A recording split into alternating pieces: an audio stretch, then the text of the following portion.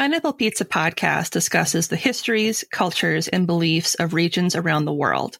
These stories often contain mature and sometimes disturbing content that may not be suitable for all audiences. Listener discretion is advised.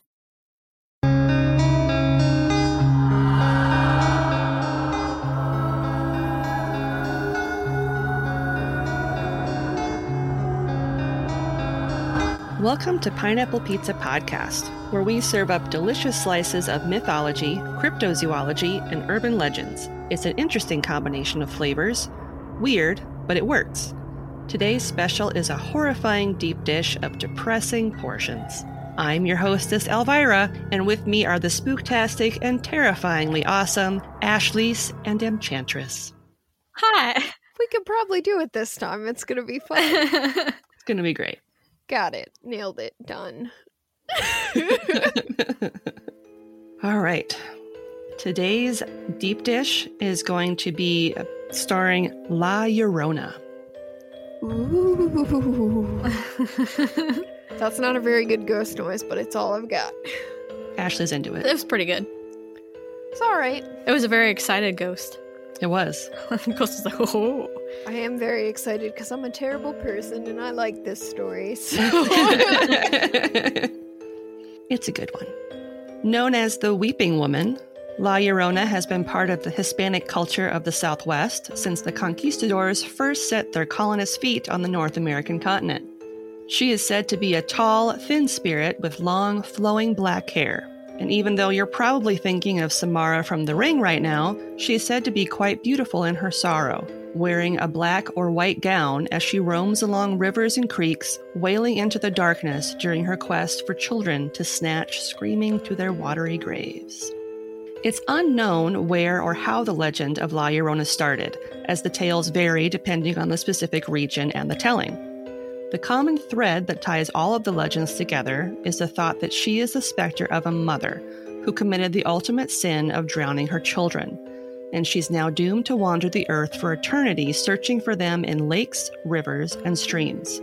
It's believed that La Llorona has pre-Hispanic roots, linking her with Aztec goddesses, and she even has been thought to be one of the 10 omens that foretold the conquest of Mexico.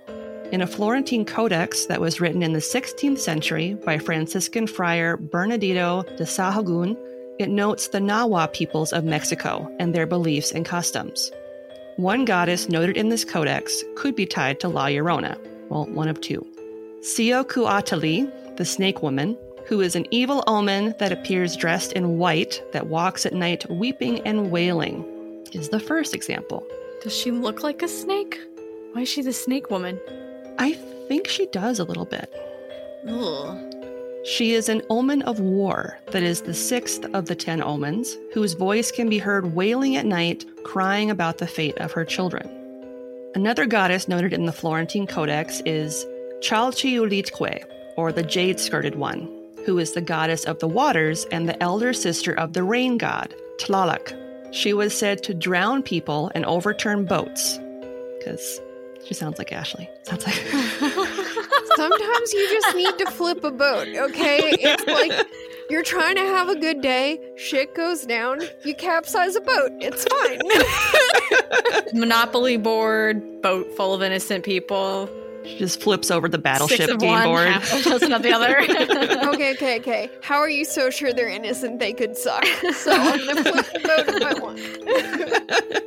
During rain ceremonies, children would be sacrificed to the 2 water beings. And according to the Codex, the more the mothers and children cried, the more successful the sacrifice was thought to be. So not as funny as boat flipping, but, you know. As I've said, the legends surrounding La Llorona vary depending on where you are in the Southwest. But she is the most widely known ghost in all of Texas. This story is well known amongst Mexican culture, especially the Chicano Mexican population. One legend is as follows. During the time of Hernan Cortez, who is a dick, she is believed to embody either Doña Marina or La Malinche, who was a mistress of the conquistador. After bearing his child, she soon found herself replaced by a highborn Spanish wife, even after she'd helped him conquer Mexico by acting as his translator. As a Nahua woman from the Mexican Gulf Coast, her pride and jealousy drove her to commit acts of extreme violence upon his men and followers as a result of this slight. So she went full Beyonce on him, pretty much. Would have been pretty sweet if she would have, like, just cut his balls off, because he sounds like a total asshole, but what are you gonna do? Yeah. What? If I could turn back time. Listen, he sucks, so I stand by what I said. I don't like people who are just like, oh, it's been fun, but you're not good enough for me to marry, so I'm gonna marry this way better woman. Fuck you. Thanks for having my kid. I'm not gonna take care of it. He deserves it. This is true. If that makes me seem bitter, fine. Another version involves a Spanish nobleman and a peasant girl. The young man fell in love with the woman named Maria. They are often named Maria in these stories. They just met a girl named Maria. I love that fucking movie so much. I'm good. No more West Side Story. I'm done. And over a number of years, she had 2 or 3 children with him. She owned a little house where he would visit her and his small family. And even though he did not live with her, they were still happy and shared a life together, even though they were not married and their union was not blessed by the church. They're living in sin. What? Mm-hmm. So sinful. As a nobleman, his parents, knowing nothing of his relationship with Maria, urged him to marry a suitable woman in order to give them grandchildren. And after a time, he confessed to Maria that he needed to marry another woman in order to fulfill his duties. He swore that he would continue to provide for and care for her, and visit her and the children as often as he was able, but this enraged Maria and she drove him away. On the day of his wedding, she watched from the back of the church, hidden by a shawl that covered her face so she wouldn't be recognized. After the ceremony had been concluded, she went home, and in another fit of rage, she threw her children into a nearby body of water before drowning herself. What did she think was really going to happen if she goes to the wedding? Like, you go there knowing exactly what you're going to see. I don't know. But now I'm so mad. I don't know. Maybe she wanted to see who he was leaving her for. Probably not somebody as hot. I mean, Probably maybe not. she was just hoping that at the last second he would change his mind and not be a total shitbag. Maybe. Just putting that out there, because that would explain, like, the next level grief reaction then of totally losing your shit and doing something crazy. Yeah. Upon reaching heaven and asking for admission, she was refused entry. When asked where her children were, she confessed that she did not know. In response, she was told that she would not be allowed into heaven until she had found them, and she was sent back as a specter to look for them. She now wanders along streams in the dead of night, weeping bitterly and calling for her children. In some tellings of this tale, she is known to attack men she comes across during her search for her children. She is said to wear black dresses, and her face often resembles that of a horse, but in other times it is horrifyingly blank. And in each, she has long fingernails that she uses to attack her victims. Blank as in faceless or just staring blankly? I don't know. I'm assuming just staring blankly at them. Cold and emotionless. Yeah. That's And then she scary. just starts attacking them with her long fingernails. She just, like, Freddy Krueger's them in the face or something? Yeah, probably. Yeah. They're just like, hey, what's going on? Are you okay? And then she just slashes their face, all Wolverine style. And then she's like, no, I'm not okay, fucker. Fuck you, get away from me. Does she do it like Wolverine when he first got his adamantium claws and he was slicing through that bathroom sink? She's like, God, Yes. this is how this works. Aha. Yes. So hard on the plumbing, though. So hard. Yeah. Maria, as she's christened according to another version, was born to a peasant family in a small village. But this didn't stop her beauty from capturing the hearts of the men of the town, rich and poor alike. This is the one that I know. Okay. Although she dressed demurely during the day as she went about her daily chores and tasks, at night she is said to have transformed a la Cinderella by wearing her best white gown before thrilling her admirers at the local fandangos. Dancing the night away. Fandangos. Mm-hmm. Doing the special, dance. Although Maria loved the attention that the men of the village bestowed upon her at night, She had 2 small sons at home that made it difficult to go out each evening, and she often left them to fend for themselves while she went out dancing. In this legend, it's said that one day, after a night of revelry, she came home to discover that both of her sons had drowned in the river while she was gone. Piggybacking off this legend, there are other versions where they drowned due to her neglecting them, while another variation states that she drowned them herself. So as you can see, there's a theme of like little variations depending on the story.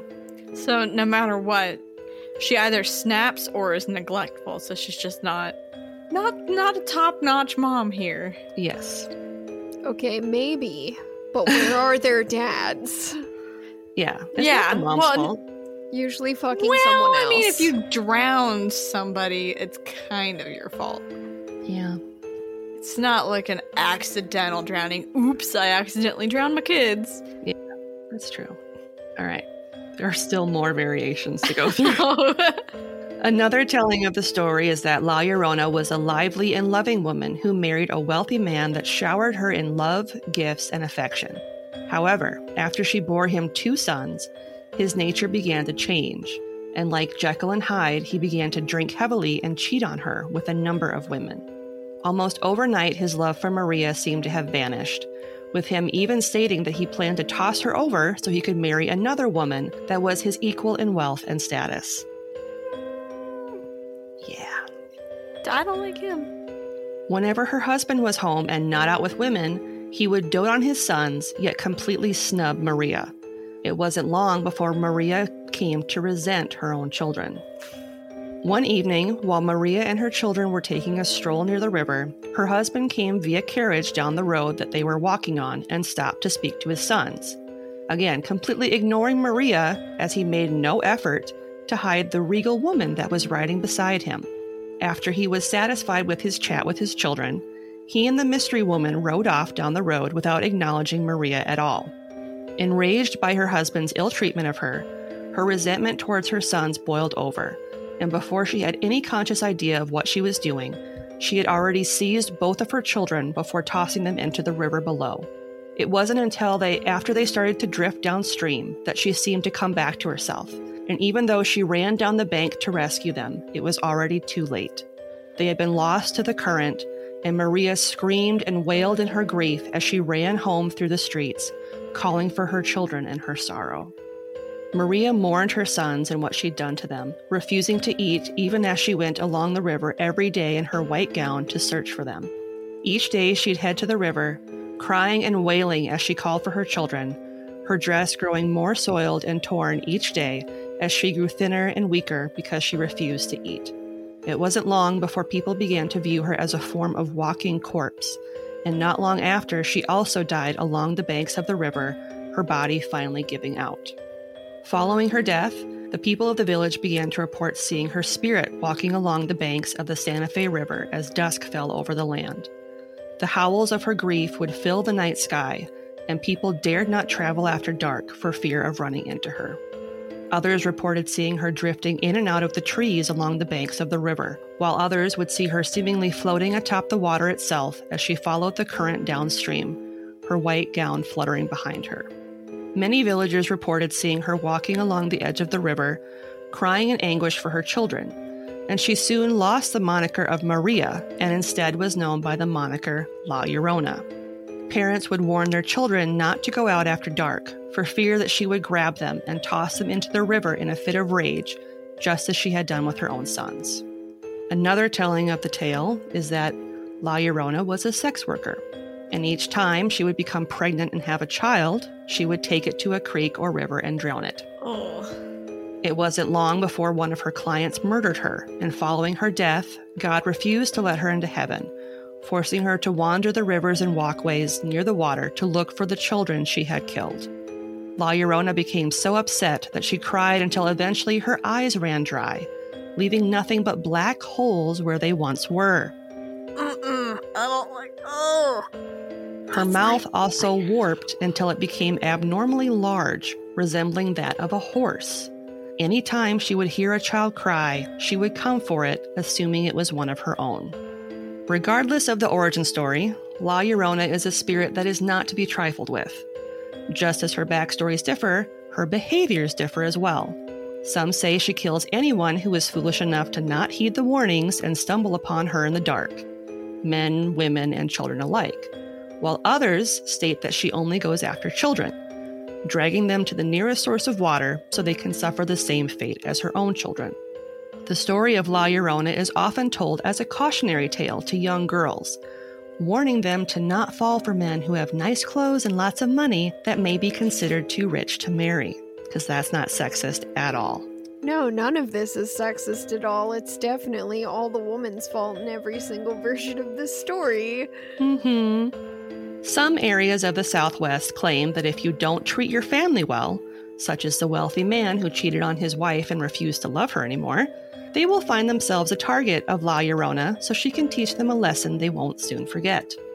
The Weeping Woman is regularly seen in Santa Fe, New Mexico, particularly in the PERA building, the Public Employees Retirement Association.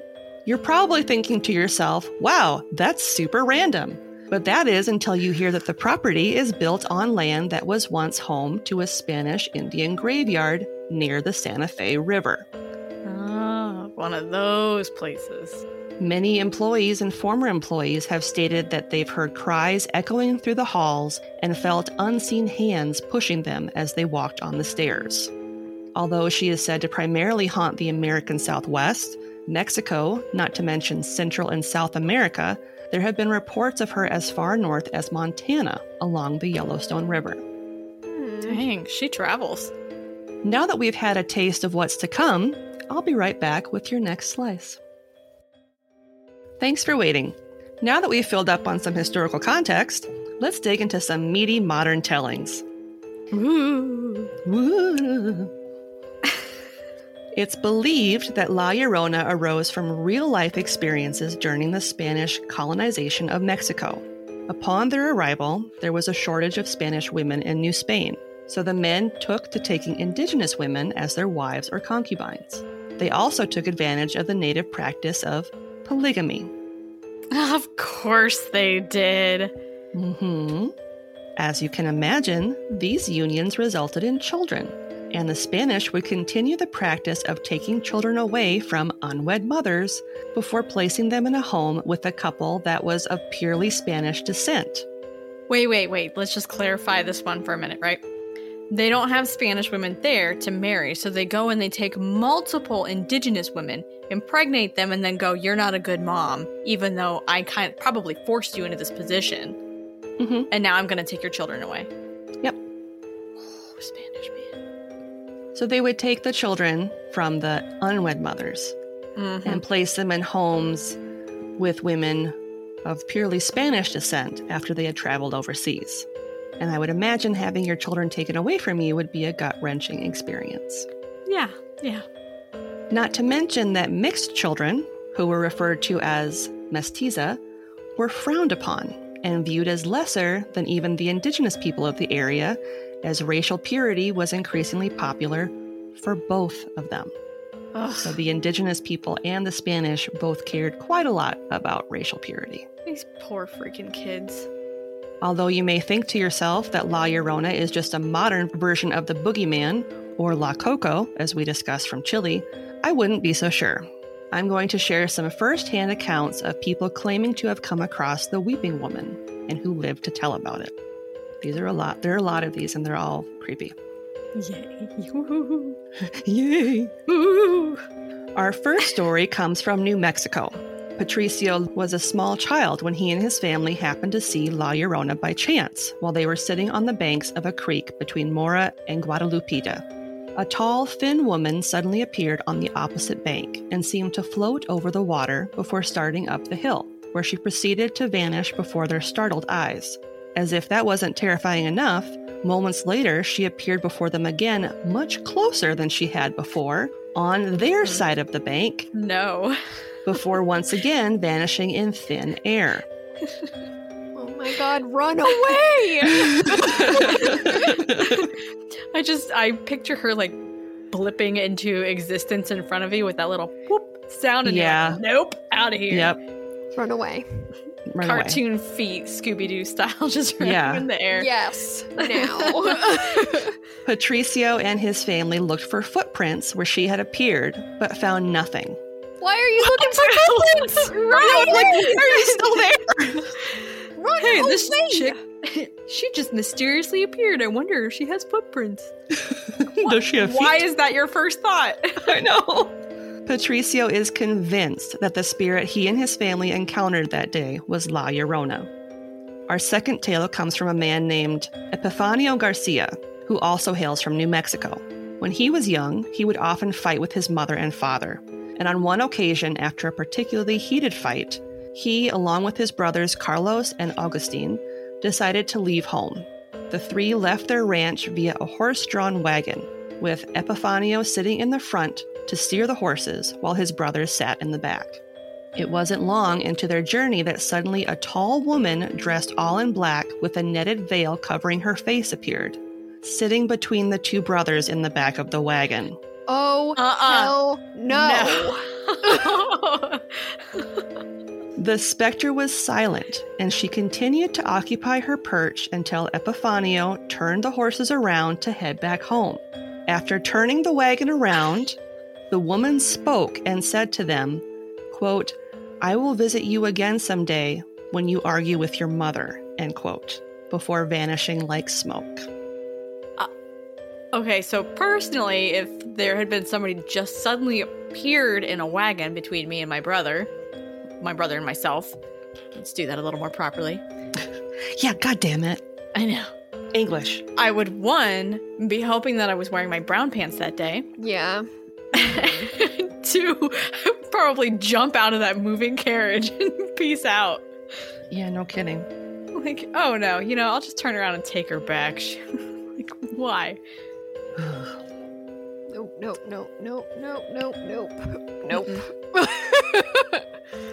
In October 2008, Brian was 15 when he was camping at Indian Falls Rapids on the Yampa River in Colorado.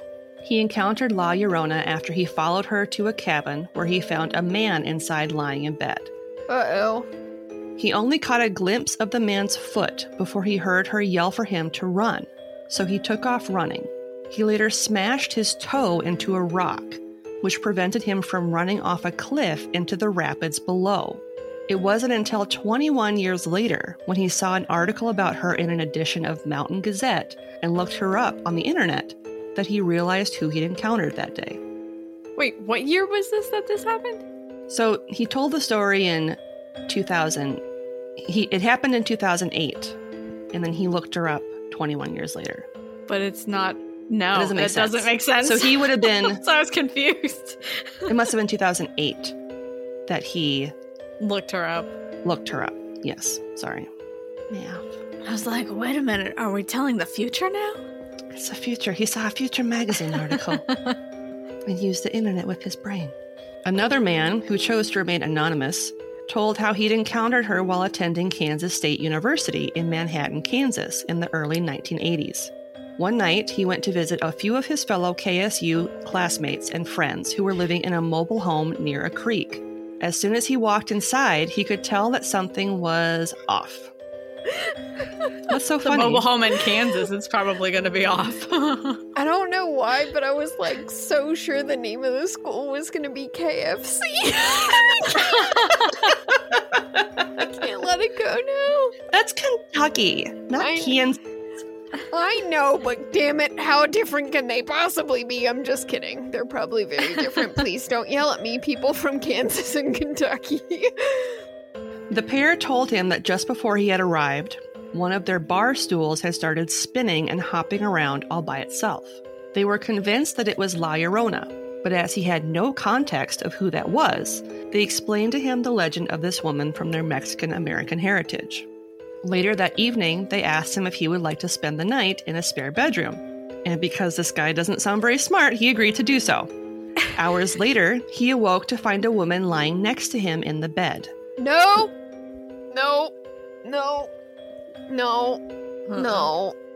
Who proceeded to ask him if he knew where her children were. Yeah. He couldn't tell if he was half dreaming or awake, But when he opened his eyes, it was to see a dark figure looking at him from the doorway before quickly ducking out of sight. Ew. He went back to sleep, too scared to get up and see if it was one of his friends checking on him or pulling a prank. How did he go back to sleep? I don't know. How? In the morning, when he asked if either of them had checked on him, neither of them knew what he was talking about. Or that's what they told him, at least. Yeah. One of them dressed in a dress and laid down next to him. Things appearing in bed next to you is not okay with me. I just want to put that out into the universe. Mm-hmm. Do not appear in bed next to me, spirits. Don't do it. Yeah, I don't like it. Have you seen my children? Gross. Okay, bye. Okay, bye. She like moonwalks out of there and then like creepily peers around the door. Good night. Tanya of Eureka, California, shared a dream she'd had when she was in the 7th grade. She was standing on a dark road with only a dim streetlight to illuminate her path, but she noticed the ground was wet. It was lightly raining, and she could hear the tap of footsteps off in the distance. As she tried to look into the darkness, she saw the figure of a woman dressed all in black with a dark, lacy veil obscuring her face moving towards her. In an odd twist, the rain seemed to follow the woman as she approached. She's got her own little dreary cloud. Yeah. Okay, but what if we don't do that? Because that's creepy. And then, Yeah. like, maybe also don't follow people in the dark. Yeah. Maybe. Just throwing that out there as a Yeah. suggestion. As she got closer, she looked over Tanya's shoulder, and when Tanya turned to see what the woman was looking at, she saw a young child wearing a white nightgown playing with a doll in the middle of a puddle. Aww. After she turned back to face the woman, she was right there, Nope. like 3 No. inches from her face. Oh, no. That's unacceptable. Get out. Personal space. Yeah. Her veil had bubble. been lifted, and her eyes were abnormally wide as they stared straight into her own. Tanya woke up in a panic to discover that it was raining and refused to go back to sleep. And Mothman was standing over her. He was like, "Have you seen my butt?" Have you seen my 6 inches? Gross. A year later, she was at a sleepover with her friend and a girl named Sarah. Sarah, who was Hispanic, began to share ghost stories and legends from her culture, and then she started to talk about La Llorona. Sarah explained that she travels by water, dressed all in black or white, usually while wearing a veil. She only lifts her veil for her victims, those she chooses to help her find the bones of her lost children in the afterlife. So she had a nightmare about La Llorona and found out that she's supposed to be a victim someday at some point. Yep. That's gross. Yep. A man named Pete encountered what he believed was La Llorona while driving across the San Bernard River in East Bernard, Texas. As he was crossing the river bridge, he glanced over to his passenger seat and was startled to see a semi-transparent woman sitting there. She was dressed all in black with a lacy black veil covering her face. Terrified, Pete gunned it over the bridge, refusing to look over at his passenger seat again until he'd crossed the bridge. When he worked up the courage to look over again, the woman was gone. Sounds like that episode of Supernatural, the very first one. Yeah, don't like about the it. woman in white. Yeah. Mm-hmm. I don't know, that sounds like what I would do. I'd be like, nope, if I don't look at you, you're not fucking there. So I refuse to acknowledge it. You're not there if I don't see you. If I don't look at you, you're not there. Doesn't count. Get out. A little girl named Daisy shared an experience she had in Mexico with her brother. When she was 8, her abuelita, her grandmother, asked her to go to the store to buy some soda while dinner was being prepared. She and her brother left for the store, disregarding the fact that it was now evening, and as they walked, they started to hear a wailing sound. It wasn't long before they saw a young woman walking towards them. Daisy's brother suddenly started to cry, and the woman ran towards them as if she was going to grab him. As she was approaching, they realized that she was floating, not walking, and the pair ran back to her abuelita's house. After hearing what they had experienced, the door was locked, and both Daisy's mother and her abuelita started to pray to God to protect them from La Llorona and to make her go away. Another little girl named Emily shares an experience she had when she was 8. I don't like this already. This one's bad. This one's bad. No, why'd you pick this one? It's my name. She had been researching the legend of La Llorona when she started to hear strange noises coming from the bathroom. When she stopped in front of the sink, her head was suddenly shoved in and the water was turned on. Oh, no. Oh, my gosh. The bowl began to fill with water, and she was struggling to breathe before she was finally able to scream for help. After a struggle, her mother was able to pull her head out of the sink and hug her. Her mother suddenly froze and screamed in terror before stuttering, La Llorona. That one was messed up. That one really messed me up. Yeah, I just got like goosebumps all over my arms. Is it weird that I already find the bathroom to be a really scary place? No, I don't know why not. bathrooms unnerve me.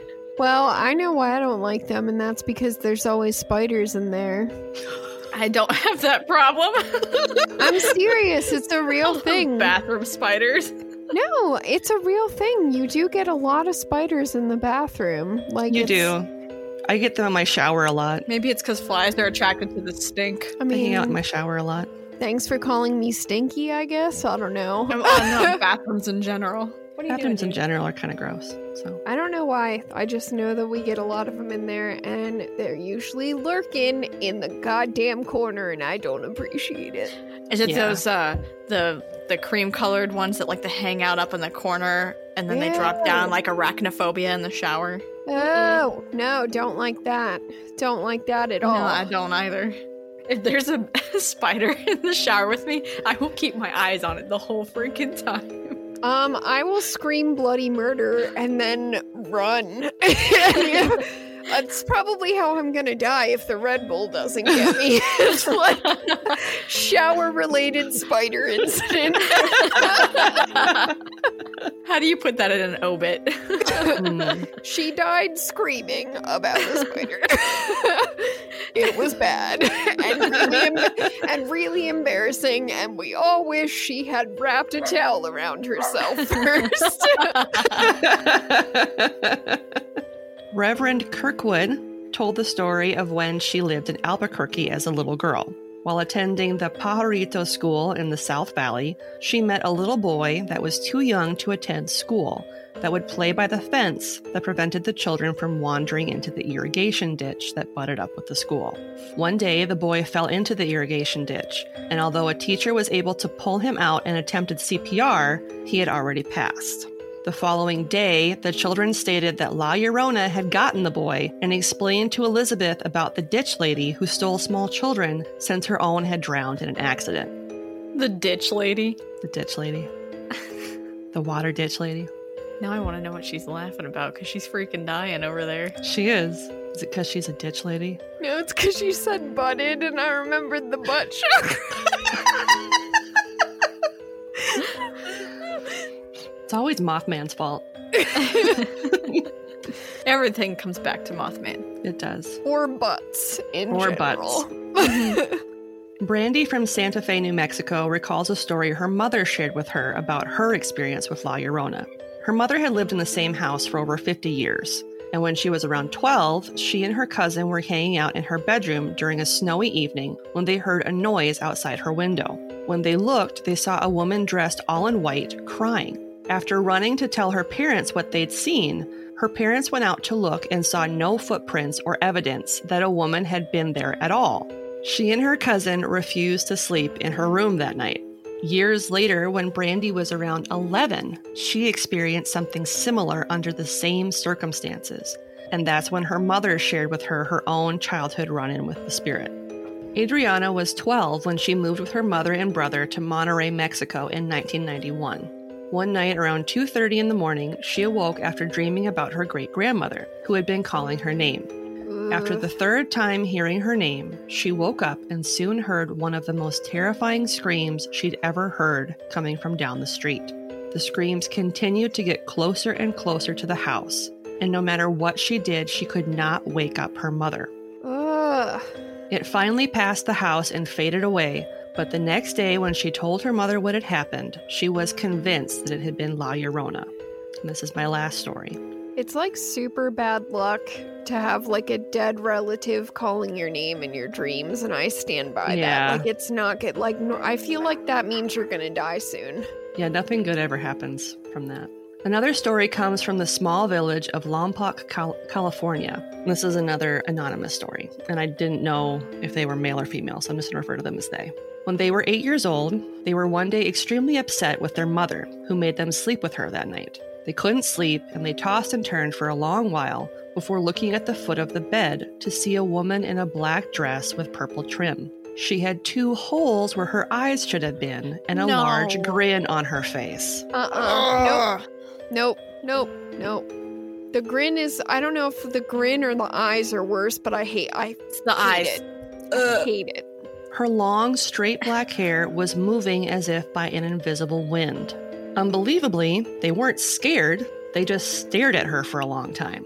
When she refused to go away, they eventually fell asleep, but after waking the next morning, they discovered that from that day forward, they would experience strange events in the house until they were able to move out of it. Okay, who are these people and how are they going back to sleep? Right? I was just thinking that. Can I get whatever it is that they're on, please? God damn. Yeah, I wouldn't be able to go back to sleep. Screw that. And please explain. It's like that. You ever seen Arkansas and Kansas? America Explain. How is this person not afraid of seeing an eyeless, grinning creature at the end of their bed? And they're just like, oh, that's weird. Haven't seen that there before. I don't know, but maybe it's because they were 8? I don't know. If I was an 8-year-old kid, I would have been like, fuck that. They're just really lonely and they're like, this is my new friend. I'm gonna name my new friend Sue. Hi, Sue. What happened to your eyes? How many fingers am I holding up? I'm just kidding. I know you don't have eyes. Boy, that smile is awfully big. Those pearly whites. What kind of toothpaste do you use? Thirsty? Let me grab you another drink and I'll be right back. Thanks for waiting. Let me share with you where you may have seen today's special in action. The legend of La Llorona has been tied to the Greek legend of Medea and Jason, a story of a barbarian girl who kills her children after being betrayed by her lover for a woman of higher status or race. Stories like La Llorona could be found in the Germanic and Slavic white woman tale, the Lorelei, who was a legendary German siren, and of course, the Banshee. Yeah. A 1917 play by Francisco C. Neve called La Llorona is set during the reign of King Philip II, so in like the mid to late 1500s. Luisa has a son with her lover Ramiro, who is the son of Cortez. Fuck that guy. Although they spent 6 years together, he is forced to marry a woman of higher status, but he believes he can have his cake and eat it too. Because why not? Because why not? He's a Cortez. Then Luisa goes mad after learning of his infidelity, especially when he decides to take their son with him. Nope, you can't just steal people's kids, you son of a bitch. Nope. After breaking up the wedding, Luisa tells Ramiro he can have his son, who she kills with a dagger before offering his body to Ramiro. Oh, I don't like that. I don't either. Luisa is hanged for her crime and portrayed as a witch, and Ramiro dies in grief and sorrow after La Llorona haunts him following Luisa's death. At least he got haunted, but what the fuck? Yeah. In a 1933 novel and screenplay written about Cortez, he was cursed by the goddess of death during the conquest. La Llorona manipulates Margot, who she tempts into killing her son when she learns her lover and the father of her child is leaving her to marry an American millionaire. I'm so angry. La Llorona's story was first captured on film in 1935's movie of the same name, which was filmed in Mexico, followed by another version in 1960, which was also filmed in Mexico, and the 1963 horror movie, The Curse of the Crying Woman. A popular Mexican folk song bearing her name was written in 1941 and has been covered by a variety of musicians since then. And it's really good. You should listen to it because it's on my Halloween mix. What? How do you just sing about that? Like, yeah, she killed her kids. It's not a happy song. Oh, okay. Well, I guess when I hear popular folk song, I think that's probably going to be a little bit upbeat. It's a good song. You should listen to it. Oh, well, I mean, it's in Spanish, but it's a good song now. I have to check it out. A 1997 album entitled La Llorona by singer-songwriter Lassa de Sela explores the darker mysteries of Latin folklore with a variety of music genres. That one sounded cool. A play based on her was performed at the California State University's Northridge Little Theater in 1995 entitled Unconquered Spirits. A 2002 science fiction novel, The House of the Scorpion, references La Llorona, and her story is mentioned in a 2019 memoir called Ordinary Girls. In 2008, a Mexican horror film entitled Kilometer 31 was based on the legend, and a slew of low-budget movies bearing her name were filmed in the early 2000s, including The River, The Legend of La Llorona, Revenge of La Llorona, and The Curse of La Llorona. These all sound like those Kuche Sakeona I was just movies. thinking. The Scissoring. She was the main villain in the 2007 film Hotaokel, and her tale is spun as a horrific accident in the 2011 animated film, I didn't translate this one, La Leyenda de la Llorona. The Song of the Llorona. Yeah, where her children die accidentally rather than being killed by their mother. She also inspired the 2013 film Mama. Oh, really? Mm-hmm. I didn't know that. In 2019, The Curse of La Llorona was produced by Warner Brothers, and a Guatemalan film entitled La Llorona was also filmed in 2019 and screened at the 2019 Toronto International Film Festival. During the filming of The Curse of La Llorona, the cast and crew experienced quite a few paranormal events. One of the cast was wearing a bracelet of protection from negative energy made of extremely hard stone, when during a scene it was torn off their hand and the stones were shattered. No, that's not cool. Another cast member experienced a horrifying dream, and when she woke up, she heard terrifying screams. Oh, God, that's not the way you ever want to wake up. Nope. I feel like you could never sleep again. No. La Llorona has also been included in TV shows such as Supernatural, Grimm, and Victor and Valentino. In a section of Mexico City that is known as Xochimilco, or the Venice of Mexico, there is an open-air performance on the Day of the Dead each year that bears her name. La Llorona is portrayed as a female warrior who sacrifices herself and her child in an act of vengeance against the Spanish. The performance is a way to celebrate the history, natural beauty of the water canals, and the ancient cultural traditions of the region. Ingredients for these dishes were sourced from a 2021 Legends of America article by Kathy Weiser-Alexander, a 2020 Texas State Historical Association Handbook of Texas article, 2019 Atlas Obscura article by Winnie Lee entitled How Mexico's Most Sorrowful Spirit Became a Cultural Phenomenon, 2019 Sci-Fi Wire article by Heather Mason entitled The Cast of The Curse of La Llorona Tell Us Their Ghost Stories, a 2019 Vanity Fair article by Lori Bradley entitled The Curse of La Llorona, The Real Legend Behind the Horror Film, a 2017 History Today article by Amy Fuller entitled The Wailing Woman, and Wikipedia. That's La Llorona. That's so messed up. And creepy. I cannot deal with the lack of eyes. Well, you know, she cried him out of her face, probably. By the way, I screwed up that translation. It's The Legend of La Llorona. I mixed up Leyenda and Canción. What are you going to do? I don't even know what it means. So once we're all just like, yeah, that sounds good. That sounds good. Yeah, that sounds right. Yeah, it's a really messed up story. There's like, there's a scene in the movie Frida, which we've already talked about how much I love that movie because I love Frida Kahlo. We've already talked about that. But there's a scene where they sing the song La Llorona, like during the part of the movie where Leon Trotsky gets murdered. So okay. Oh, yeah. Okay. So she's kind of also seen as like a personification of death, I feel like, in that song, just like in general. But it's a really creepy song and I like it. Nice. Well, ladies, do we have anything spooky to share? Yes, I do. I have something spooky to share. It's not a ghost story per se, but it's something it still terrifies me to this day. So probably about 2 years ago in this apartment, it was just as I'm about to fall asleep and I felt like I needed to get up and go and check on the kids. So I'm laying in bed with the bed being right next to the bedroom door. So I get out of bed, I open the door and I go out into the hallway. And of course it's dark. There's a little bit of moonlight coming in through the windows, but that's it. So it's this short hallway. On the left-hand side is just the bathroom door. And then directly straight in front of me, probably 10 feet or so, is the door to the kids' room. I step out into the hallway and this black figure, this huge black figure sweeps up on me, picks me up by the throat, carries me into the kids' room and pins me against the ceiling. And I can't scream for help. I can't breathe. And all I can think is this thing is in my children's room and it's going to get them.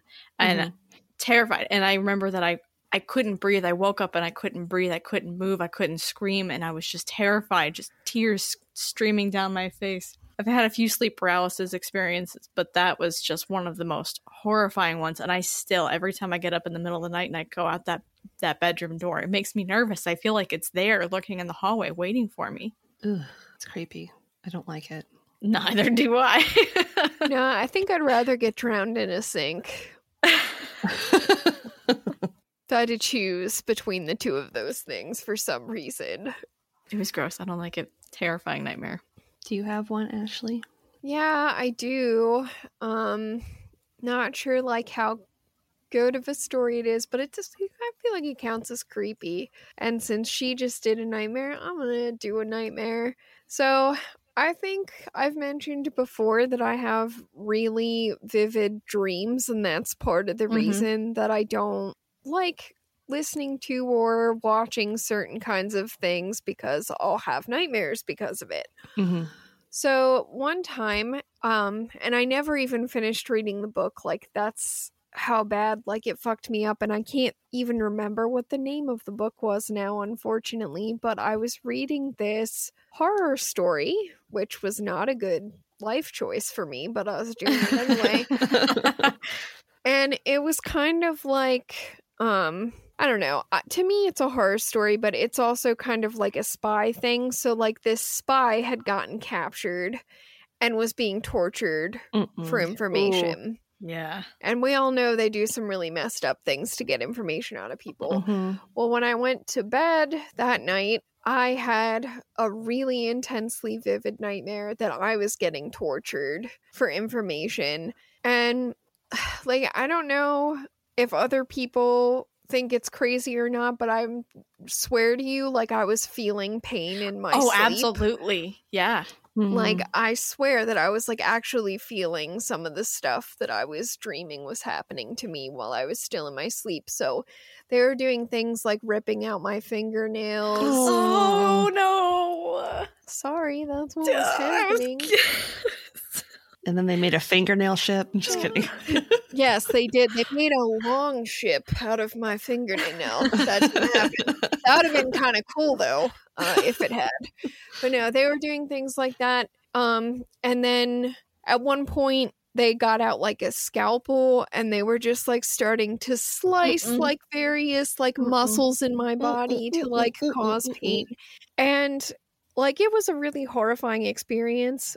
But at one point I realized I was dreaming, and this is the only time that this has ever happened to me in my entire life. But at one point I, in the dream, realized I was asleep and that none of this was happening. And I was like, all I need to do is figure out how to wake myself up and this is going to be over. And then I just like looked the person who was torturing me in the eye and snapped my fingers, and I woke up. And like by the way, in real life, I can't snap my fingers. Like I can't actually do it. So that by itself is weird. But yeah, I like snapped my fingers and I woke up. Of course, I was like coated in sweat and like miserable. And my heart was still like pounding in my chest. But that was probably one of the worst nightmares I think I've ever had. Oh, those are awful. And I don't know, like, at what point it was actually going to end if it wasn't like that, so. They didn't use the tooth crushing tool, did they? No, they didn't do anything to my teeth. Thank God. There was a drill, but they didn't use it on my mouth, if that helps. Oh, God. Oh, God. That would be a nightmare. Yeah, it was rough. Okay, so I purposefully saved my best story for last for this episode for paranormal stories. So I don't know if I've told either of you guys about the spirit that haunted my old house named John. No. It doesn't sound familiar. Okay. We had this spirit that, to me, thinking back on it, he looked a little bit like H.H. Holmes without the creepy mustache. So, like, if you picture, like, a guy in that type of, like, suit with, like, the bowler hat, Mm-hmm. I remember him being very tall. He had really long legs, and he was a very malevolent spirit. So there would be nights when I would be sleeping and my room would suddenly feel very, very cold. And how my room was set up is, at the time I had a day bed that I slept in, and then like directly across the room was my desk that butted up with the bay window. So I woke up and like happened to look at the window, and he was like leaning against my desk. And as soon as he realized that I had seen him, he walked very quickly next to my bed and like stood hovering over me right next to my head. And he didn't go away until I like had prayed a lot. And I don't normally pray because I'm not a religious person, but I was like saying quite a few prayers to get him to go away. There was another occasion where he was in the corner of my room and someone was over at the time. And we were both sitting on my bed and I was like, you need to leave because he doesn't want you here. And they were like, I don't understand. And I was like, you need to leave. He doesn't want you here. Oh my God, if you said that to me, I would be like, I don't know if I'm ever hanging out with this chick Yeah. again. Yeah. So when they left, and I walked them outside to like their car, and I looked back up to my room and he was like standing at the window waiting for me to get back inside. And later that night, this was probably a sleep paralysis type of thing. He was still in the corner, like glaring at me. And at one point, when I looked over at him, he like pounced on the bed, and I felt myself visibly like, or physically like jump on the bed when he landed on the bed. And like he was like pinning me down. Ugh, no. The last and the worst experience was he used to hang out in the bathroom with me when I was taking a Fucking shower. Bathrooms, what did I say? Bathrooms are Bathrooms creepy. are evil. And I would know he was in there because the lights would always flicker when he would come in. Oh my God. And so there was one morning I was getting ready for school, and I had like gotten up early to take my shower for the day. And I always close the shower curtain behind me when I leave the shower. Like, that's just something I always do. I never leave it open. And I was going back into the bathroom after getting dressed to like brush my teeth and stuff. And as I was going to walk into the bathroom, the curtain started opening by itself. Nope. Like, he was just like, yep, I'm still here. That is not okay. So I started screaming for my dad. I was probably like 16, 17 at this point. And I like scream bloody murder for my dad to come upstairs. But it's like, what is he going to do? You know what I mean? But it was just like a gut instinct to call for my dad to help me. So yeah, that was John. He was a really fun person. See, the bathroom is such a vulnerable place because you have your pants down to do one thing, or you're completely naked to do something else. Like, it's such a vulnerable location to be in for spirits to haunt. Yeah. Have you ever seen The Haunting of Hill House? Nope. Yeah. Doesn't it sound like the tall bowler man? hat guy? Yeah. That's what I was this- thinking about too. The way he leans over the bed and stuff. That's exactly what he did in The Haunting of Hill House. Yeah. Or every time you would turn and look at him, he was facing the other direction, but he would somehow move up behind you. Yeah. Nope. I don't like That's terrifying, Lindsay. that. Yeah. I watched that and then I had a bunch of nightmares. Like, I watched all of it anyway, so what? Bly Manor was nowhere near as scary. Haunting of Hill House was terrifying. I didn't finish Bly Manor. I think I watched like one episode and I was like, I don't really feel that interested in what's happening here. Yeah, it wasn't as good. I mean, it was okay. But yeah, apparently, Lindsay, you must have inspired, or John must have inspired the tall man.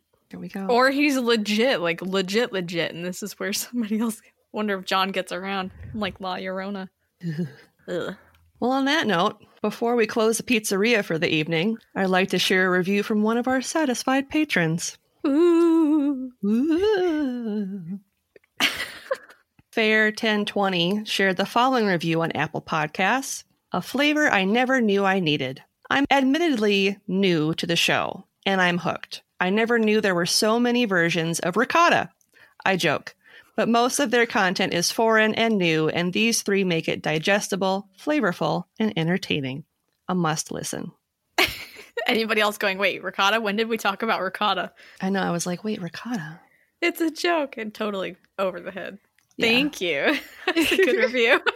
I like ricotta cheese, but it makes my tummy hurt. I like it too. It's really good. I actually had some earlier today. So. Nice. Oh, jealous. Well, thank you for visiting our beautiful pizzeria and enjoying a tearful helping of Halloween deep dish. Pineapple Pizza Podcast, spooky and chilling, and not everyone understands our ghoulishness, but we're glad that you do? ?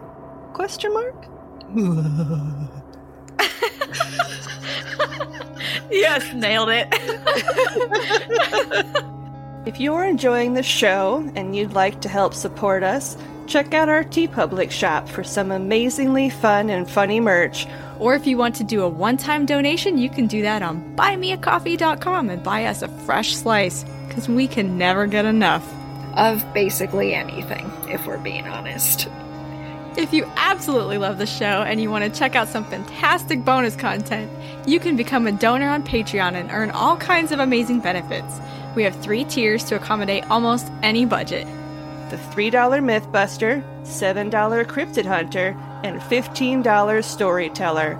Become a patron today and start enjoying all the perks and extra content right away. Don't forget, you can find us on Twitter and Instagram at PineApp Pizza Pod. That's PineApp APP Pizza Pod. You can also send us questions, comments, and topic ideas at pineappizzapod@gmail.com. Remember, there's the 2 P's in app. Otherwise, you're emailing someone else, and I don't want to be held responsible for that. Thanks for stopping in for some deliciously weird morsels, and just remember, no matter how you slice it, you're awesome. And we love you.